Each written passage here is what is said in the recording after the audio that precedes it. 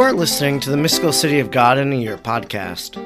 I'm Father Edward Looney, and throughout the year I'm reading and reflecting on the 4-volume over 2,500-page work by the Venerable Maria of Agreda.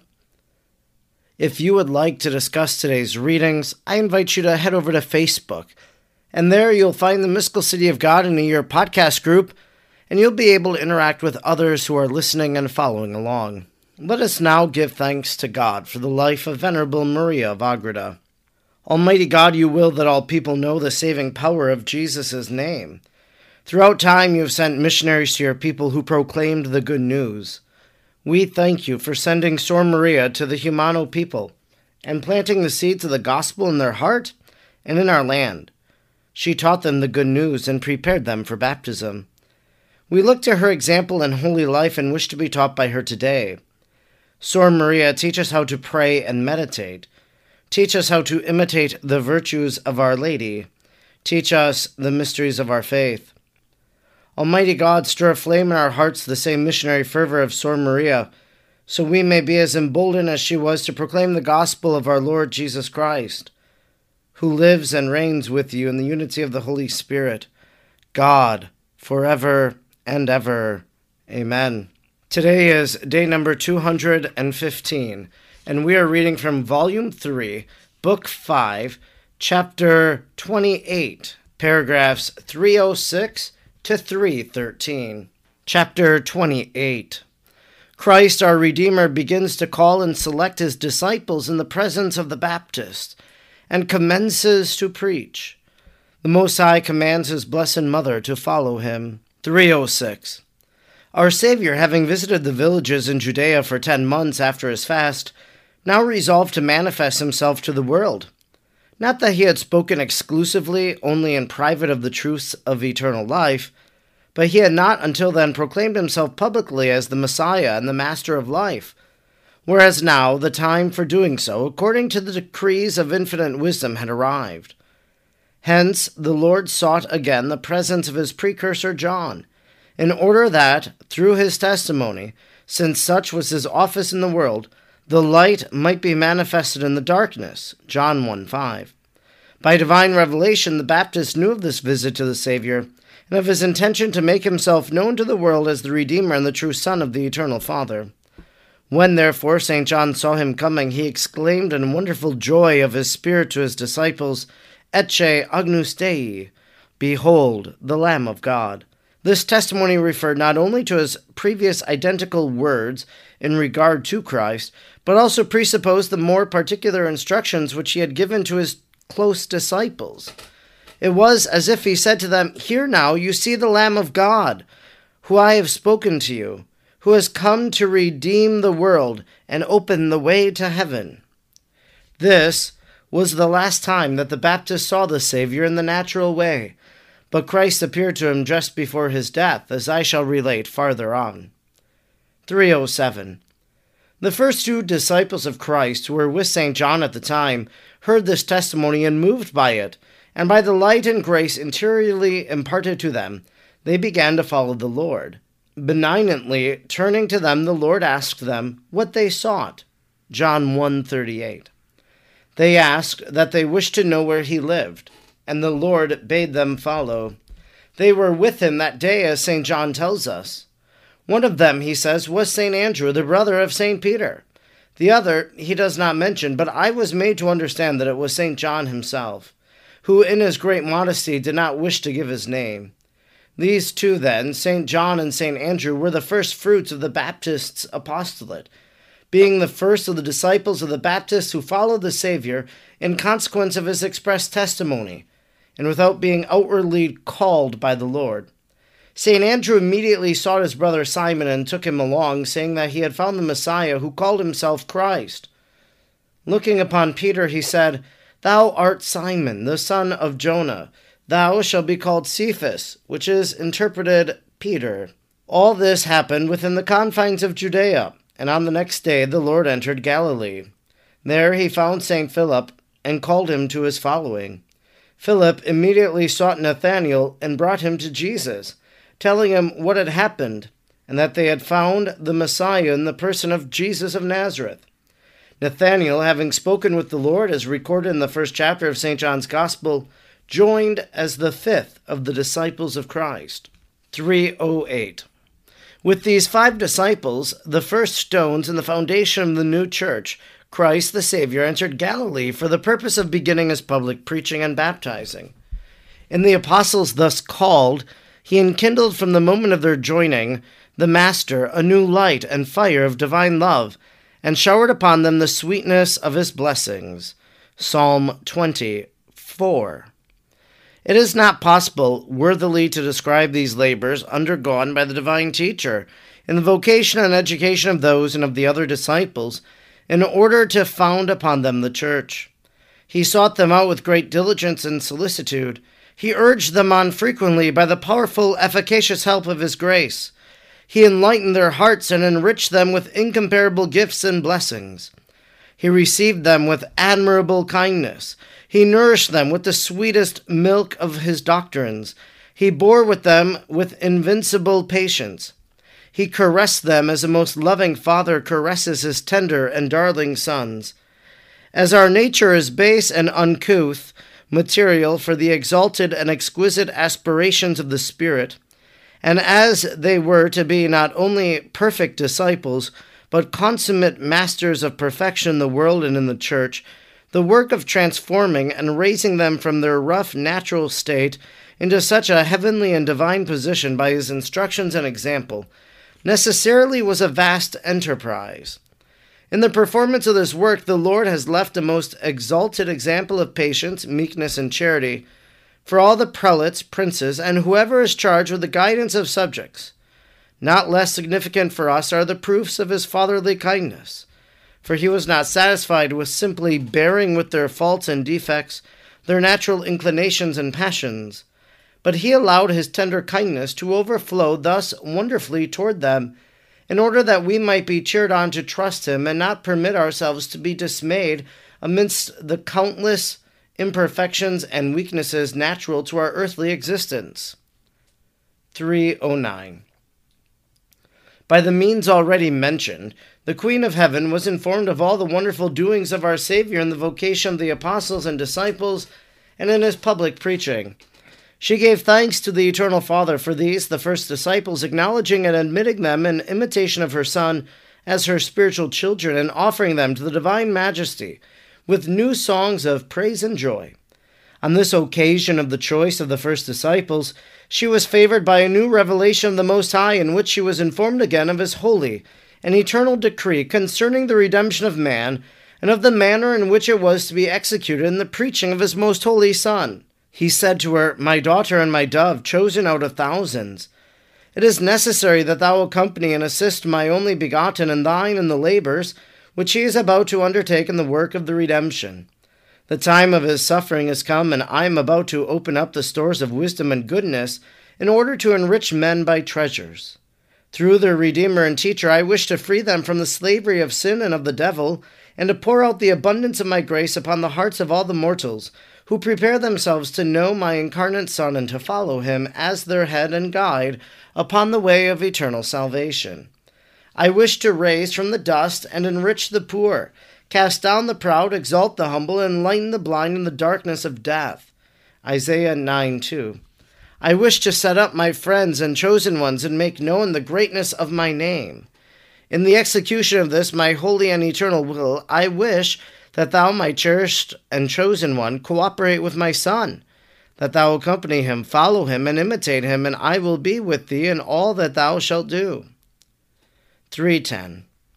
Supreme King of the universe, Most Holy Mary answered, "From whom all creatures receive their being and preservation, although I am but vile dust and ashes, I will speak in thy presence according to thy condescension." Genesis 18:27. Accept, O Most High Lord and God, the heart of thy handmaid, which is prepared to sacrifice itself for the accomplishment of thy pleasure. Receive the holocaust not only of my lips, but of my inmost soul, in obedience to the orders of thy wisdom manifested unto thy slave. Behold me prostrate before thy presence in supreme majesty. Fulfill in me entirely thy will and pleasure. I desire, O Almighty God, if it is possible, to suffer and to die either with or instead of thy and my wisdom. This would be the fulfillment of all my desires and the excess of my joy, that the sword of thy justice strike rather me, since I am closer to guilt. He is sinless, as well by nature, as also by the prerogatives of the divinity. All creatures are infinitely distant from his dignity. Yet it is also true that any of the acts of thy only begotten is abundantly sufficient for the redemption, and that he has done much for men. If, on account of this, it is possible for me to die in order to save his priceless life, I am prepared to die. But if thy decree is unchangeable, grant me, highest God the Father, if possible, that I pour out my life with his. But in this also will I submit to thy will, just as I am ready to obey thee in following him and in sharing his labors. Do thou assist me with the power of thy right hand, in order that I may hasten to imitate him and fulfill thy pleasure in my own longings. 3:11. I cannot further describe in words what I understood concerning the heroic and wonderful acts performed by our Queen and Lady on this occasion. How fervently she desired to die and suffer on receiving this command of the Most High, either in order to exempt her most holy Son from death, or at least to share his death with him. Hence, if fervent acts of love, even when they are directed toward things impossible, so highly oblige God, that if they arise from a true and upright heart, he accepts them as really effective and as worthy of full reward, what must have been the merits of the Mother of Grace and Love in thus offering her life as a sacrifice of her love? Neither human nor angelic intellect shall ever reach this exalted sacrament of love. It would have been sweet to her to suffer and die, but occasioned her much more pain not to be permitted to die with her Son, or to be alive while she saw him suffer and die, as I shall record later on. Hence, one can form some estimate how closely allied in glory Mary must be with Christ, and how similar her grace and sanctity was to that of her model Christ, for in all things she corresponded to his love and rose to the highest point imaginable in a mere creature. In these sentiments our Queen issued forth from her vision, and the Most High again commanded her angels to assist and serve her in what she was to do. They, as the most faithful ministers of the Lord, obeyed, ordinarily accompanied her in visible forms, and served her wherever she went. Instruction which our Queen and Lady gave me. 3:12. My daughter, all the doings of my most holy Son prove his divine love toward men, and how different this love is from that which they have among themselves. Mortals are ordinarily so small-minded, niggardly, avaricious, and sluggish, that they are usually not moved to love anyone unless they see some advantage in the objects of their love. Hence, the love of creatures is founded upon the good thought to be in that which they love. But divine love, having its fountain within itself and being capable of effecting its own wishes, does not seek the creature because it is worthy, but it loves creatures in order to make them worthy of love. Therefore, no soul must despair of the divine goodness.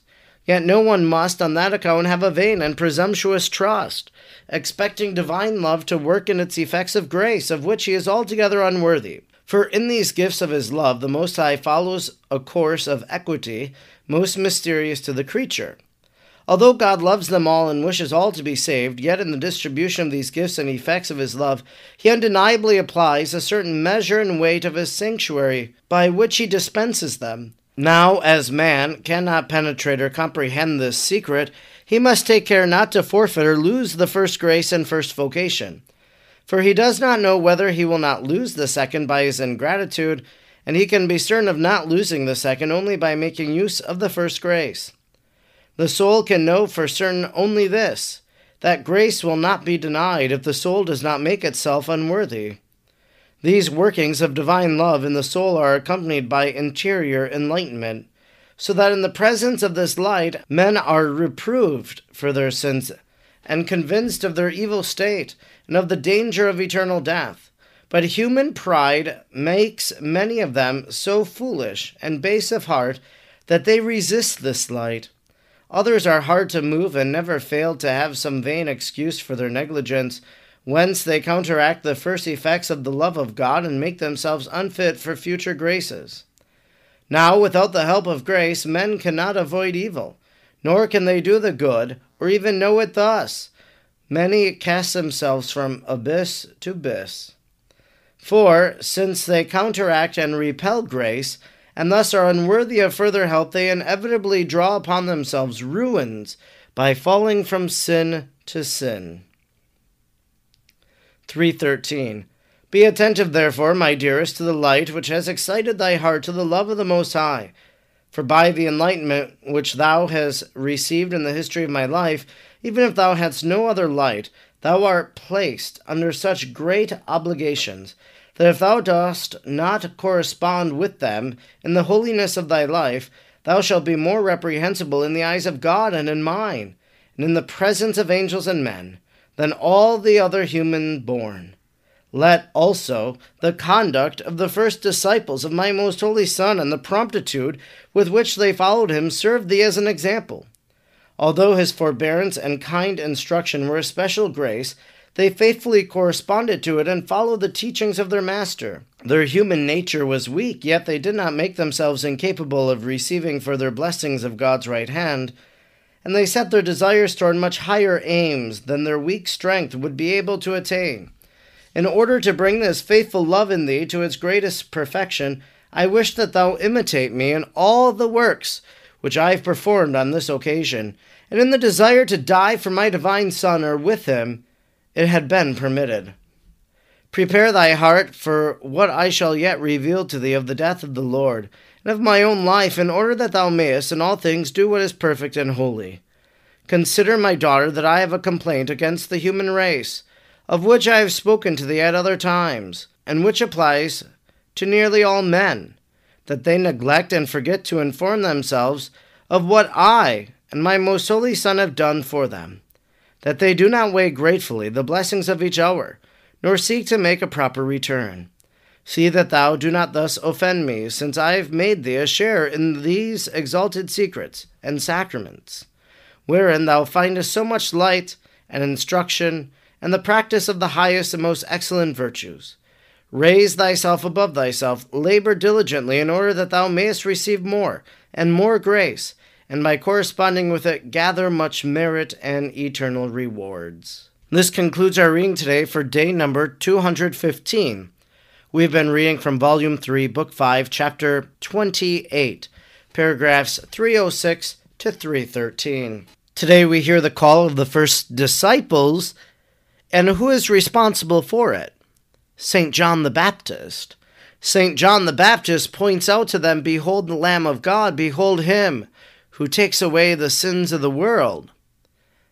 And in essence, St. John is saying, I have prepared the way for him through the baptism of repentance, and now go follow him, because he will show you the way of repentance.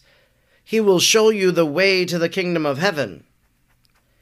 This is the last time, in a natural way, we heard, that Jesus will see John the Baptist. That now Jesus will only see him one other time, when he appears to him, so almost I would think a bilocation, in which Jesus makes himself present to John the Baptist before he is martyred and beheaded.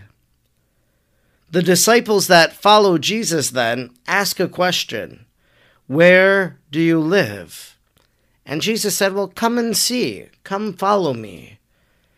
And with that simple invitation, it would change their entire life, for they would follow Jesus all the way throughout his public ministry, and that then they would spread the gospel after his ascension into heaven, after they were empowered by the gift of the Holy Spirit. And then we heard today, by the means already mentioned, the Queen of Heaven was informed of all the wonderful doings of our Savior in the vocation of the apostles and disciples and in his public preaching. She gave thanks to the Eternal Father for these first disciples. So Mary is aware of what is going on in the early church as Christ begins his work, and then she is going to be invited to follow the Lord, that she wants to follow him And she says yes, and she would do anything. She even desired to die and suffer after receiving this command of the Most High to follow her son in the work that he was going to undertake. As we consider following Jesus today from our readings from Maria of Agreda, maybe we can reflect about how it is that we first began following Jesus. Maybe there was a John the Baptist person in our life that pointed the Lord out to us. And maybe then also think about the times where we haven't followed Jesus. Maybe there's been a time that we've felt God inviting us to do something, and we simply said, "No, Lord, not right now."